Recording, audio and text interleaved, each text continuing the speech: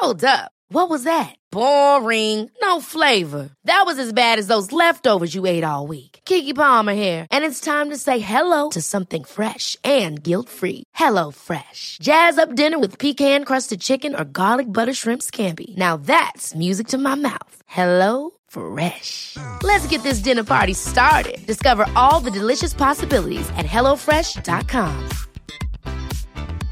Hey, I'm Ryan Reynolds. At Mint Mobile, we like to do the opposite of what Big Wireless does. They charge you a lot, we charge you a little. So naturally, when they announced they'd be raising their prices due to inflation, we decided to deflate our prices due to not hating you. That's right. We're cutting the price of Mint Unlimited from $30 a month to just $15 a month. Give it a try at mintmobile.com/switch. $45 up front for 3 months plus taxes and fees. Promo rate for new customers for limited time. Unlimited more than 40 gigabytes per month. Slows full terms at mintmobile.com. Hey, it's Danny Pellegrino from Everything Iconic. Ready to upgrade your style game without blowing your budget? Check out Quince. They've got all the good stuff, shirts and polos, activewear, and fine leather goods, all at 50 to 80% less than other high-end brands. And the best part? They're all about safe, ethical, and responsible manufacturing. Get that luxury vibe without the luxury price tag. Hit up quince.com/upgrade for free shipping and 365-day returns on your next order. That's quince.com/upgrade. Olösta fall. En podd om försvunna människor och oklara mord.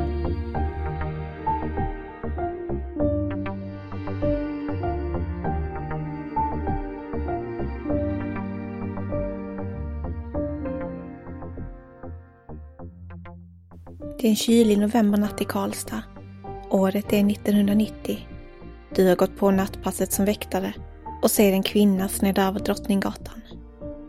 Cirka 15 meter bakom henne går en man iklädd en lång rock. Kvinnan svänger in på Pilgrensgatan och går i riktning mot den närliggande älven. Mannen går efter. Du får en obehagskänsla i kroppen. Mannen uppträder nämligen märkligt. Kollar sig nervöst av axeln samtidigt som han går efter kvinnan. Det ser ut som att han följer efter henne. Du försöker rationalisera situationen. Det är säkert bara ett par som kanske är på väg hem och har tjafsat och att de därför går hem med ett litet avstånd mellan varandra. Men din magkänsla, obehagskänslan, hade rätt.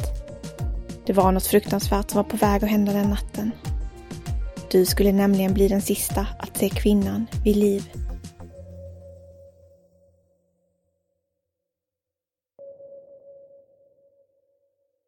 Du lyssnar på Olösta fall och mordet på Inger Stark. Mitt namn är Nathalie Seov.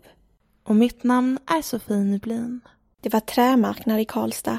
En företeelse som äger rum en gång om året i november, än idag. Det är Svensk Trä som organiserar mässan som lockar till sig hundratals besökare från hela landet. Och på kvällarna vill besökarna från när och fjärran roa sig och Karlstad lever upp extra mycket under trämarknaden varje år. Den 28 november 1990 var inget undantag. Utestället Sandgrund var fullpackat med festglada gäster och Inger Stark var en av dem. Hon var ute och roade sig med 3 väninnor den kvällen och de hade roligt på dansgolvet ända in på småtimmarna. Solveig hette en av väninnorna som Inger var ute med den kvällen och i en intervju i Nya Värmlandstidningen från 2020 kunde hon berätta om den ödesdigra natten. Ingers sista natt i livet. De hade lärt känna varandra inom jobbet och båda två jobbade inom socialtjänsten. De hade känt varandra länge, i över 15 år. Hon och jag var väldigt olika men vi fungerade väldigt bra tillsammans i jobbet. Hon var mycket försiktig och väldigt snäll och varm och god. Och jag tror hon hade förtroende för mig, säger Solveig Höglund till NVT. Inger som var 43 år gammal hade inte för vana att gå ut och dansa särskilt ofta. Men de sista månaderna hade hon blommat ut. Hon var inte lika blyg som tidigare. Hon hade börjat intressera sig mer för sitt utseende och köpt nya kläder. Och de senaste helgerna hade hon varit ute och roat sig. Så när Solveig frågade henne om hon vill följa med till Sandgrund och dansa den kvällen var Inger snabb på att svara ja. Efter arbetsdagen var över den 28 november begav sig vännerna till Ingers lägenhet på Bellevue i Karlstad. De hade tagit ledigt båda 2 dagen efter och gjorde sig i ordning innan det var dags för utgång tillsammans med några andra av Solveigs vänner. De hade reserverat ett bord och och det skålades i champagne och drinkar natten lång. Restaurangen stängde 2:00 och då pratades det om att festen skulle fortsätta på ett hotell där flera av Solveigs vänner bodde. Men Inger föll av någon anledning inte med sällskapet till hotellet. På väg dit hamnade hon på efterkälken tillsammans med en efterhängsen man i 50-årsåldern som hade uppvaktat Inger under kvällen. Hon dök alltså aldrig upp på hotellet där festen fortsatte den natten och Solveig skulle aldrig se sin vän igen. Istället skulle Inger bli brutalt mördad på ett fruktansvärt våldsamt sätt och morgonen därpå vid 7:30 skulle ett vittne slå larm om att det låg en död person i Klarälven under Klaraborgsbrons södra landfäste. Ett par kvinnoben i ett par stövlar stack nämligen upp från den tunna isskorpan som bildats på vattenytan. På gångbanan bredvid älven stod Ingers handväska med hennes dansskor i och den gråa, karga betongväggen var täckt av blodstänk. Det var en fruktansvärd syn och det skulle visa sig att Inger hade slagits ihjäl med grovt våld mot huvudet, därav den stora mängden blod. Polisen misstänkte att gärningsmannen ska ha dunkat hennes huvud mot den asfalterade marken och att hon ska utsatts för ett våldtäktsförsök. Sedan hade hennes kropp dumpats i älven som under natten hade fryst till is. Någon skulle vilja Inger illa var obegripligt. Hon hade inga kända fiender och heller inga okända som uppenbarade sig när polisen försökte utreda vem hennes mördare var och inledde förhör med alla tänkbara i hennes närhet. Alla talade bara gott om Inger. Hon beskrevs av vänner som en glad och mjuk person som var social, snäll och lugn. Hon hade ett fast jobb som socialsekreterare och ett liv med tydliga fasta rutiner. Hon tyckte om att sy och bodde i en 2-rummare på Sandelsgatan i stadsdelen Bellevue. Hon åkte gärna till sitt fritidshus som låg intill Vänerns strand när hon kunde för att andas in lugnet i den vackra miljön. Inger levde ensam efter att under några år varit sambo med en man. Hennes jämnåriga kusin Inga Stark kunde berätta i en intervju i Expressen 2013 att Inger hade drömt om att bli mamma när hon var lite yngre. Inga kunde också berätta att Inger gillade friluftsliv, fart och fläkt och reste ofta till Alperna om vintern för att åka skidor. Men hon gillade också bara att vara hemma i Karlstad, umgås med sina väninnor och få lov att vara social eller bara promenera längs den vackra Klarälven. Samma älv som hon skulle hitta stöd i, makabert nog. Egentligen skulle kusinen Inga hängt med ut den där kvällen, men hon fick förhinder och följde aldrig med. Och bara några dagar innan morgonnatten hade kusinerna pratat i telefon. Jag pratade med Inger eftersom jag hade fått ett konstigt telefonsamtal. En man, hade ringt hem till mig för att få kontakt med Inger. Jag berättade att jag inte kunde lämna ut Ingers telefonnummer eller var hon bodde eftersom hon hade skyddade personuppgifter. Då hon arbetade i socialförvaltningen, sa Inga till Expressen. Den 23-åriga väktaren Ingemar Johansson var i tjänst natten till den 29 november. Hans uppdrag var att bevaka bygget av biografen Filmstaden. Klockan var cirka 03:15 när han bevittnade en kvinna svänga in på Drottninggatan. En kvinna vars signalement stämmer in på Inger. Kvinnan var fint klädd i brunbeige kappa, skarp runt halsen, byxdress och svarta stövlar. Efter henne gick en man med mörkt hår, iklädd en lång ljus rock.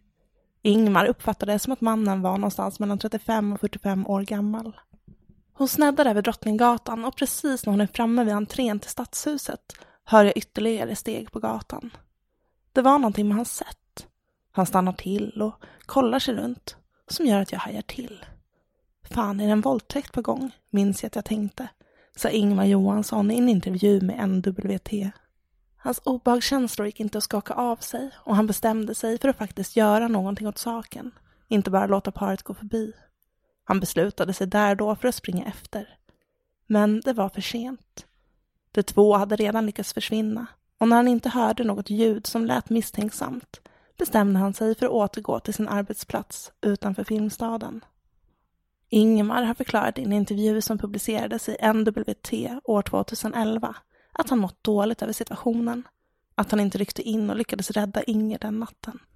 En lång tid klandrar jag mig själv. Det spelar ingen roll vad andra sa till mig. Jag kände att jag kunde ha förhindrat ett mord. Hade jag tagit ett steg fram och visat uniformen hade mordet kanske aldrig hänt, sa han till NWT. Han var en ung och oerfaren väktare vid tillfället, förklarade han. Men oavsett vad så kunde ingen förutse det fruktansvärda som skulle komma att hända. Den 50-årige man som Inger ska ha träffat på Sandgrunden kvällen har berättat för polisen att han ska ha följt Inger till taxiparkeringen vid järnvägsstationen efter att de lämnat ut istället. Mannen påstår att han sedan ska ha lämnat Inger där och gått hem. Vid taxiparkeringen ska det också funnits 3 män i 20-årsåldern som ska ha småpratat lite med Inger innan dess att de fick tag på en taxibil och lämnade platsen. Enligt en artikel i Expressen från 2006 så ska de 3 männen erbjudit Inger att åka med i deras taxi. Men chauffören hade sagt att det snart skulle komma en till taxibil, så Inger beslöt sig för att stanna och vänta på den bilen istället. Klockan ska ha varit cirka 3 på natten när taxin med de 3 männen lämnade platsen. Efter det måste Inger Stark av någon anledning ha bestämt sig för att lämna taxistationen till fots. Det finns de som tror att hon kanske blev antastad av någon redan där på taxistationen, vilket lett till att hon flytt. Eller så kanske det aldrig kom någon taxi och Inger helt enkelt hade blivit otålig. Det var en promenad på cirka 3,5 kilometer för Inger att ta sig hem till Bellevue där hon bodde, från platsen hon befann sig på. Ingers väninna och kollega Solveig har uttalat sig om att hon tycker att det verkar olikt Inger att gå hem så sent på natten. För NWT förklarade Solveig att Inger Stark inte ens vågade stå ensam vid busshållplatsen utanför jobbet när mörkret hade fallit. Jag kan inte för mitt liv fatta att hon var på väg att gå hem. Det är för mig helt ofattbart. Den tiden på natten är det mörkt och hon var ju rädd för mörkret. Hon tyckte att det var obehagligt, berättade Solveig. Under åren som gått har väninnan plågats över det faktum att det var hon som bjöd med Inger ut den kvällen. Alla om har snurrat runt i hennes huvud genom åren. Om hon inte hade bjudit med henne, kanske det här aldrig hade hänt. Om någon sett till att Inger följt med till efterfesten på hotellet, hade hon undsluppit att gå detta hemska öde till mötes då. Eller om någon bara sett till att Inger fick tag på en taxi innan hon skildes åt från sina vänner, hade hon fortfarande varit vid liv då. Destruktiva funderingar som dessa går säkert inte att undvika att tänka på när såna här fruktansvärda saker händer, trots att det inte tjänar någonting till att tänka så. Polisen jobbade intensivt med Ingers fall från start. Den del av älven där Inger hittades finkammades av dykare från kustbevakningen. Deltagare vid trämässan kartlades och förhördes så fort det bara gick. De utredande poliserna skapade sig en bild av Ingers privatliv och arbetsliv och förhörde massvis med vittnen i jakten efter hennes mördare. Polisen Jonny Thoman, som har kallats för Karlstads Wallander, uttalade sig så här om Ingers fall i en artikel i NWT som publicerades i september 2021. När det gäller Inger Stark-mordet har vi en detalj som vi inte har gått ut med och som bara vi och mördaren känner till. På den tiden fanns inte DNA-tekniken. Idag hade vi plockat ner stålräcket vid älven och skickat rubbet till NFC. Vi hade haft blodspårhundar och mycket annat.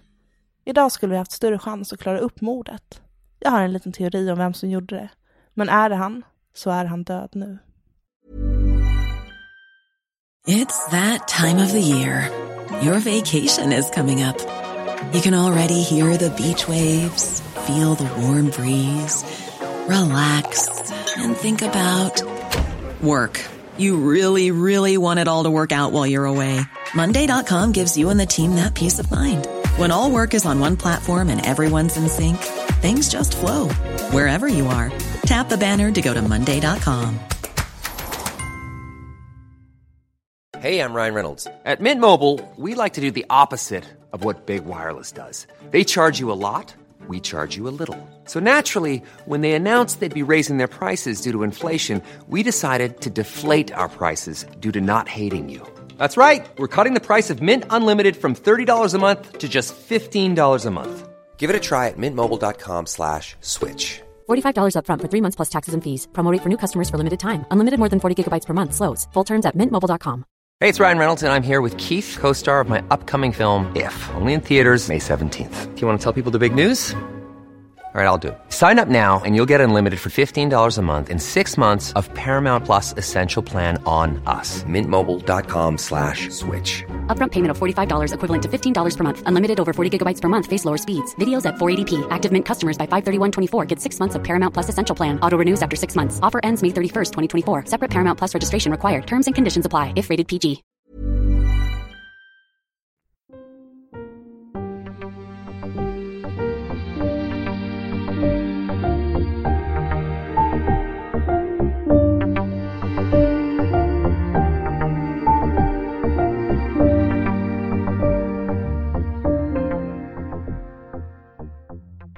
Jag tänkte att i den här diskussionen skulle vi ta upp och klargöra tidslinjen i Ingers fall. Eftersom det är väldigt mycket som händer i det här fallet så att vi liksom har koll på vad som händer och när. Det låter bra. Och det är just en tidning, Nya Värmlands tidning, som är den som har helt klart publicerat mest om Ingers fall. Och i den har man faktiskt sammanställt vad som har hänt i fallet. Så jag tänkte att vi går igenom vad de har skrivit och försöker bara bena ut vad det är som har hänt. Yes. Allting började då den 28 november 1990. Det var då som Inger Stark och 3 väninnor var ute på Sandgrund för att dansa. En av dessa väninnor var ju Solveig som vi har hört uttalen från tidigare här i avsnittet. Den andra väninnan ska ha varit Solveigs svägerska. 29 november klockan 02.00, alltså senare samma natt, så ska Inger Stark lämnat Sandgrund i sällskap med en man i 50-årsåldern som hon träffade på dansrestaurangen. Det är också vid den här tiden som stället stänger och som Solveig och hennes väninnor går vidare till ett hotell för att festa vidare. Men av någon anledning så hamnar Inger på efterkälken med den här 50-åringen och kommer aldrig till hotellet. Den 29 november då lite senare, en halvtimme senare, 02.30, så lämnar det här manliga sällskapet Inger Stark i närheten av järnvägsstationen där hon ringer efter en taxi. Det här är enligt hans vittnesmål och det ska vara ett andra där som också väntade på taxi, 3 stycken män i 20-årsåldern som också blev vittnen. Så det kan ju också varit så att de har styrkt det här, att de har sett mannen lämna platsen. Det är lite oklart i det här. Och något jag tycker är intressant är att den här 50-åringen, han verkar inte ha varit misstänkt i det här fallet. Han tas liksom aldrig upp som en misstänkt gärningsperson. Jag tänker att han kan ju, alltså det jag tänkte spontant att han borde ju vara en misstänkt person. Jag tänker att han hade kunnat vänta på henne runt hörnet och överfallt henne senare. Men han nämns som sagt aldrig som en misstänkt person, så jag tror att polisen på något sätt har kunnat utesluta honom med hjälp av vittnen eller något annat alibi senare. Men precis som du säger så de här 3 unga männen kan ju ha lämnat platsen. Inger var ju kvar, vi vet ju inte vart den här 50-åringen tog vägen sen. Så det har varit väldigt intressant att få veta vilka vittnesmål sen som i sådana fall skulle ha styrkt det här. Men vi vet i alla fall att han aldrig har lyft som en misstänkt person i det här fallet. Nej. Och samma natt den 29 november klockan 03.05 så tar de här unga männen som Inger har pratat med under väntan på taxin en taxi och lämnar platsen. Samma natt klockan 03.15, alltså 10 minuter senare, så ser en väktare en barhuvad kvinna som sannolikt är Inger. Och hon svänger ner på Pilgrensgatan ner mot älven. Och efter henne så går en okänd man. Och man tror med stor sannolikhet att det här är Inger, eftersom den här väktaren har kunnat beskriva klädsel och så vidare som stämde överens med Inger och vilken riktning hon gick åt, stämmer överens om att hon skulle promenera hem. Sen ytterligare en kvart senare, klockan 03.30. Det här är då den ungefärliga tidpunkten då rättsläkaren tror att Inger Stark har mördats. Alltså rör sig det hela bara om cirka 15 minuter från det att väktaren då ska ha iakttagit Inger tills dess att hon faktiskt ska ha mördats. Så att det måste ha skett väldigt, väldigt kort därefter. Och det obehagliga med det här är ju att han även sett en man gå efter Inger. Den här mannen bar en ljus rock och den här mannen är troligtvis Ingers mördare. Ja, det är det man tror i alla fall, eftersom det är ju, allting tyder på det. Och det jag tycker är så frustrerande här är att väktaren gjorde så pass mycket ändå. Han reagerade över den här situationen, att han tyckte att det var obehagligt hur den här mannen följde efter den här kvinnan. Och han följde faktiskt med, alltså följde efter en bit för att se vad som skulle hända, alltså för att hålla lite koll. Jag kan tänka mig också när man arbetar som väktare att man har andra ögon med sig. Att man reagerar på sån beteende. Man är i beredskap helt enkelt. Precis, så han gick, enligt egen utsago då, så följde han efter en bit, men han hann aldrig ikapp. Och han försökte även lyssna och se om man kunde höra något, till exempel skrik eller liknande, men han hörde ingenting. Och då gick han helt enkelt tillbaka till sin position då, på sin arbetsplats. Men det var liksom han har ju själv haft väldigt dåligt samvete för det här. Att han inte kunde ingripa och rädda Inger. Och det är så frustrerande att tänka på att han var beredd att hjälpa. Och han faktiskt var ett vittne. Och hela det här scenariot tycker jag säger så mycket om hur mycket tillfälligheter det handlar om i sådana här fall. Alltså om bara väktaren hade hunnit efter, om han hade hört någonting. Om han hade varit lite närmare så han hade faktiskt hört det här överfallet som vi tror händer senare. Eller om han precis skulle gått av sitt pass, haft möjligheten att lämna på ett annat sätt och tagit det beslutet. Ja, och det är så frustrerande att det här inte gick att stoppa. Det är många om. Det är det verkligen. Alldeles för många. Den 29 november, samma natt, 03:40. Ungefär vid den här tidpunkten, det är då vittnen ska ha sett en okänd man springa förbi järnvägsstationen mot Hotel Plaza. Och det här är då enligt tidslinjen som publiceras i NWT. Och det här vittnesmålet har jag inte läst om i några av de andra artiklarna jag har läst. Och det är rätt så intressant. Så det är bara stå med i den här tidslinjen som ett vittnesmål som ska ha skett där samma natt. Och det finns ju lite mer uppgifter om just det här hotellet som också gör det väldigt intressant. Ja, verkligen. Och nu kommer vi till den värsta delen i den här tidslinjen. Det är nämligen så att 29 november klockan 07:30 så ska en kvinna ha larmat polisen. Och detta då efter att hon upptäckt Inger Starks döda kropp fastfrusen i isen på Klara-älven i höjd med Klaraborgsbron. Den 13 november så ska en städerska på Hotel Plaza i Karlstad upptäckt blodspår inne i ett av hotellrummen. Kan mördaren ha bott på hotellet den natten? Och här blir det vittnesmålet väldigt intressant, precis som du sa. Ja, eftersom man då har sett en man springa förbi järnvägsstationen mot Hotel Plaza på mordnatten. Och det är ju efter mordet, ifall hon dog då 03:30 som man tror, enligt rättsläkare och så vidare. Så är det då att någon då springer här då precis efter mot hotellet. Och det måste man ändå se som suspekt. Verkligen. Bråttom dit, blodstänk i ett rum. Kan det vara mördaren?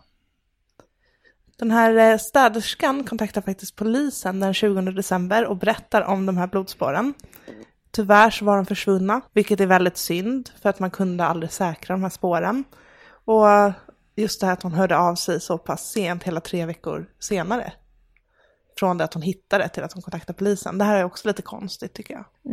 Man kan ju inte vara säker på att det här vittnesmålet stämmer. Nej. Och man kan ju spekulera mycket varför hon väntade. Det kan ju vara att man kanske kommer på någonting. Man kopplar först lite senare. Även om det här var jätteuppmärksammat så kan det ju vara någon sån anledning att hon helt enkelt inte polletten trillar ner först lite senare. Så händer det ju ofta i olika fall. Ja, och just på ett hotell så går ju tvättmaskinerna runt dygnet runt. Så att jag förstår ju att de här fläckarna har både tvättats och slitits bort. Men en sak jag har tänkt på om det här vittnesmålet stämmer.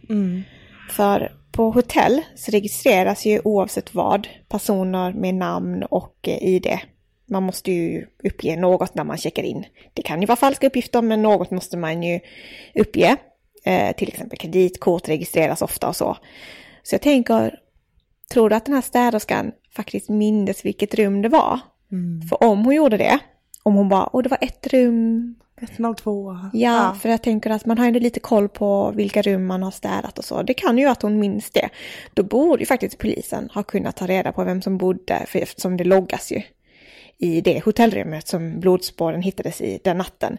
Och det tänker jag inte borde vara så svårt att få fram med hjälp av, det är inte så 1990, det är klart att man registrerade sånt då. Men det finns ingen info om det här i fallet som bekräftar att polisen ska ha fått fram sådana spår. Nej.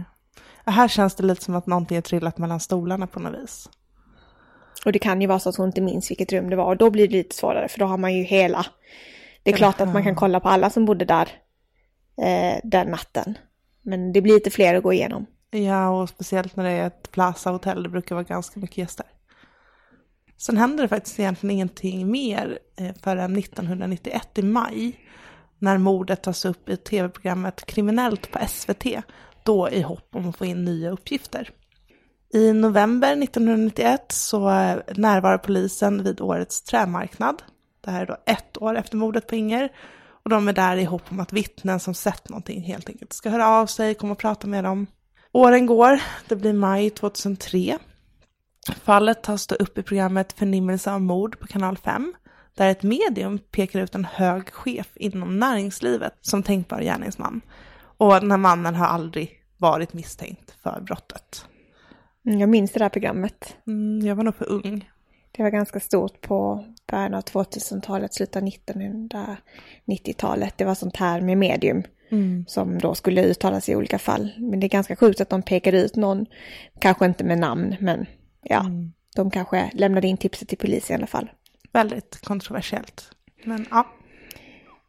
I januari 2009, alltså många år senare, så hittar Statens kriminaltekniska laboratorium DNA-fläckar på Inger Starks kläder. Men samtliga spår kommer då från henne själv. Så man hittar inget DNA vid den tidpunkten från en potentiell gärningsman. Nej. I juli 2010 så tas preskriptionstiden för mord bort. Det försvinner helt enkelt. Och nu då konstateras det att mordet på Inger Stark inte kommer läggas ner. Utan fortsätter utredas tills man kommer fram till en lösning. Vilket är jättebra. Men då blir ju det här ytterligare en av alla olösta mordgåtor i Sverige som ligger på polisens bord som ett kallt fall. Under våren 2011 så tipsar faktiskt Leif GW Persson polisen i Värmland om en tänkbar gärningsperson som ska ha bott granne med Inger Stark. Hösten där 2011 så avlider faktiskt den här grannen som GW har tipsat om innan polisen hinner höra honom på nytt. Och alla dessa om igen. I en artikel i Expressen 2013 berättar GW att denne misstänkta person ska ha begått självmord. Det här då enligt GWs utsago.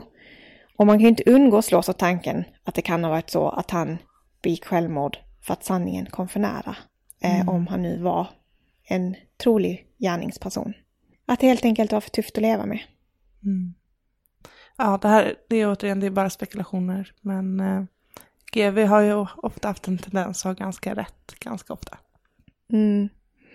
Och det är klart att det allra vanligaste är att det är någon som har någon form av koppling till den. Och en granne är ju en slags koppling i alla fall.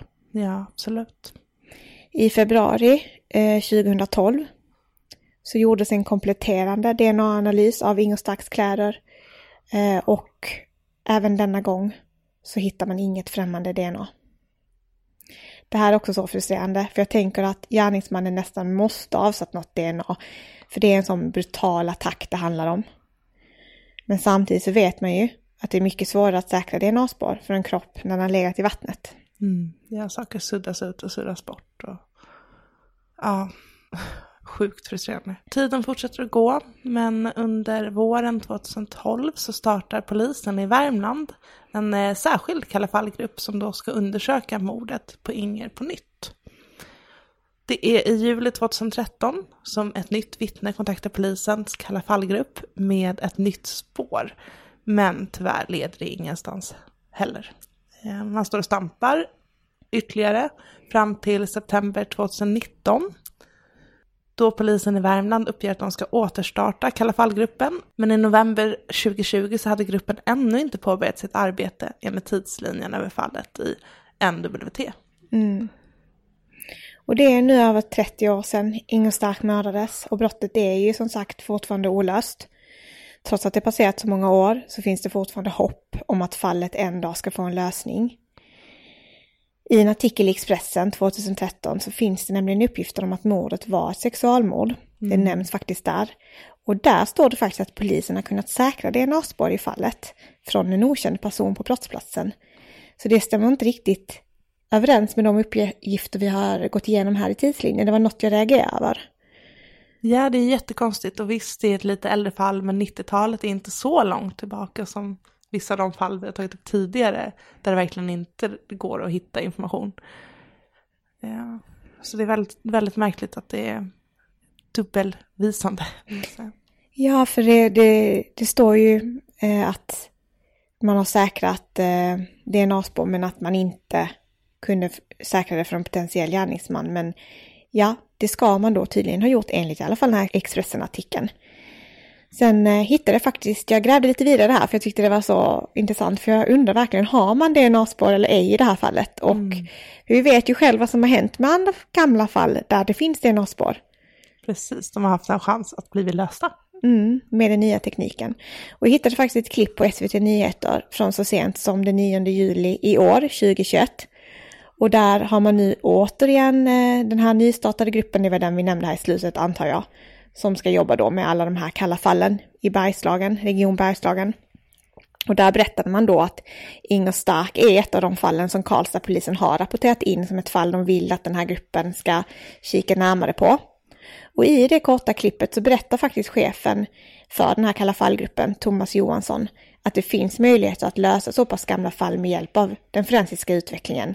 Och sen nämner han också att det finns risk för att den gärningsman de hittar, om man väl hittar någon, så kan den personen vara avliden. Så ja, vi får ju bara hålla tummarna för att det här DNA-spåret verkligen finns som det står om i Expressen. För i så fall så har det ju en chans att bli löst. Så som till exempel dubbelmordet i Linköping som blev löst här bara för något år sedan. Ja, precis. Jag tänker också att DNA-spår som kanske inte gick att se då för att de var så små kanske går att hitta nu. Så det behöver inte betyda att det inte funnits DNA utan helt enkelt att man inte haft teknik nog för att kunna få fram det. Vi håller tummarna för det, tänker jag. Exakt, för det är också det handlar om. Det är inte bara det att man har nya metoder med hjälp av familjesökning och liknande. Man har också mer avancerad teknik som gör mycket mindre spår möjliga att utläsa och analysera. Så vi håller verkligen tummarna för att det här kan bli ett av de fallen som till slut får en lösning. För oavsett om gärningsmannen är avliden eller inte så behöver de anhöriga få svar. Och inga mord ska lämnas olösta.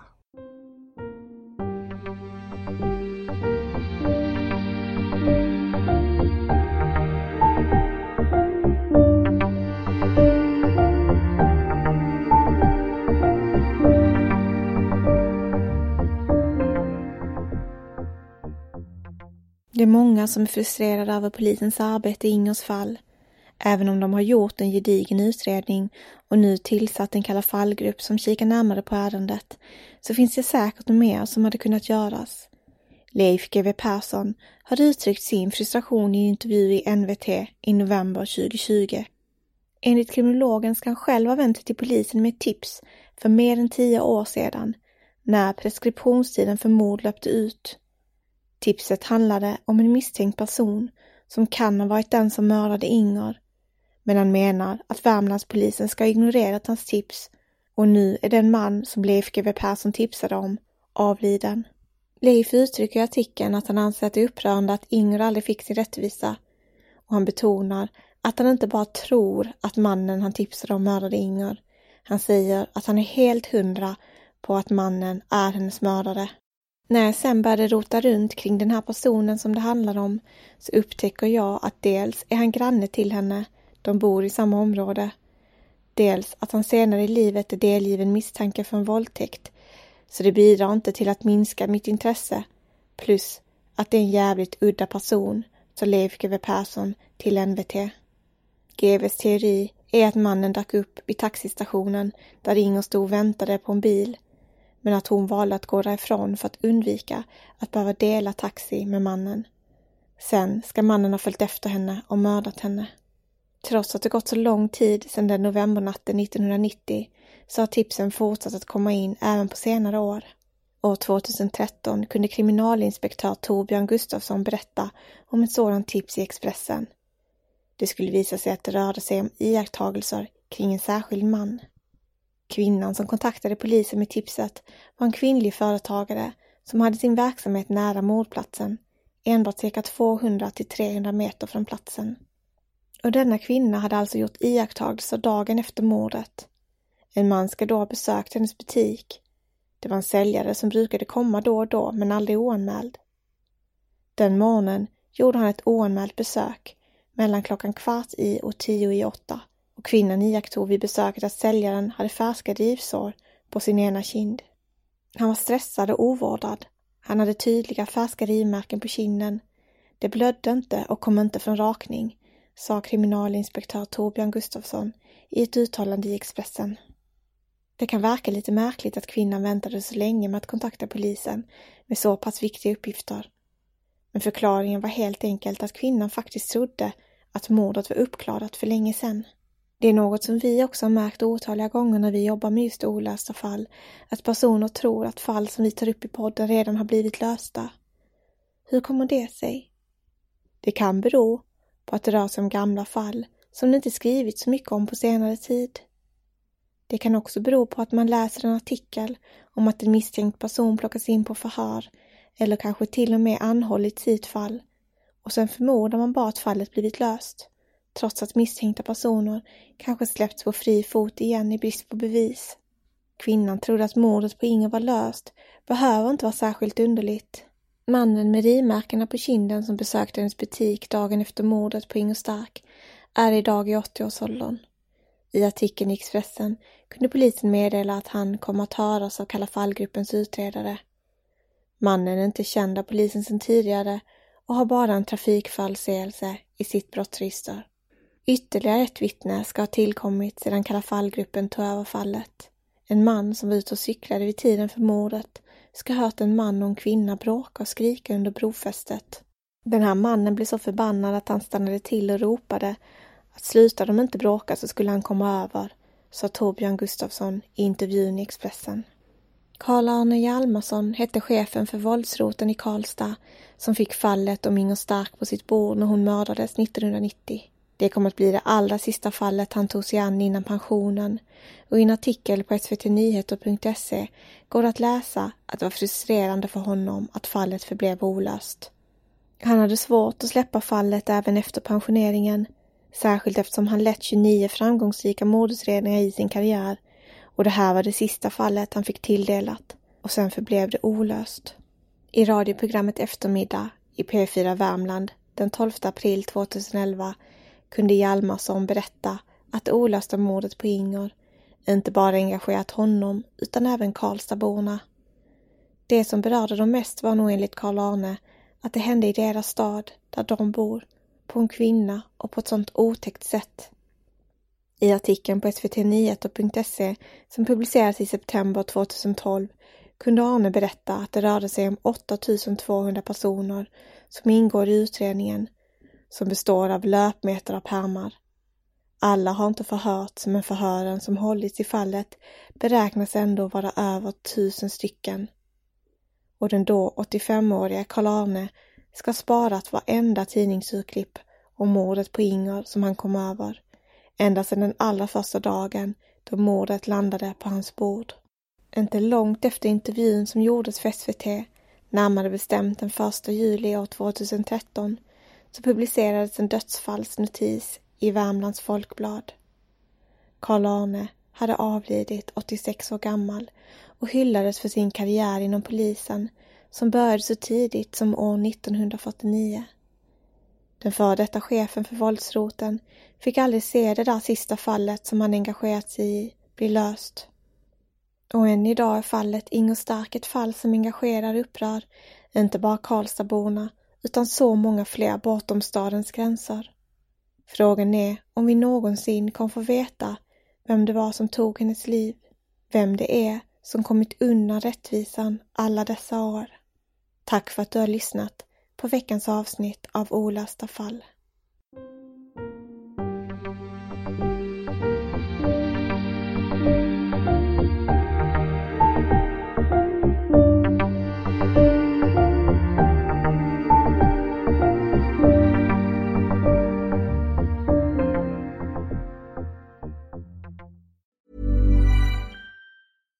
Hi, I'm Daniel, founder of Pretty Litter. Cats and cat owners deserve better than any old-fashioned litter. That's why I teamed up with scientists and veterinarians to create Pretty Litter. Its innovative crystal formula has superior odor control and weighs up to 80% less than clay litter.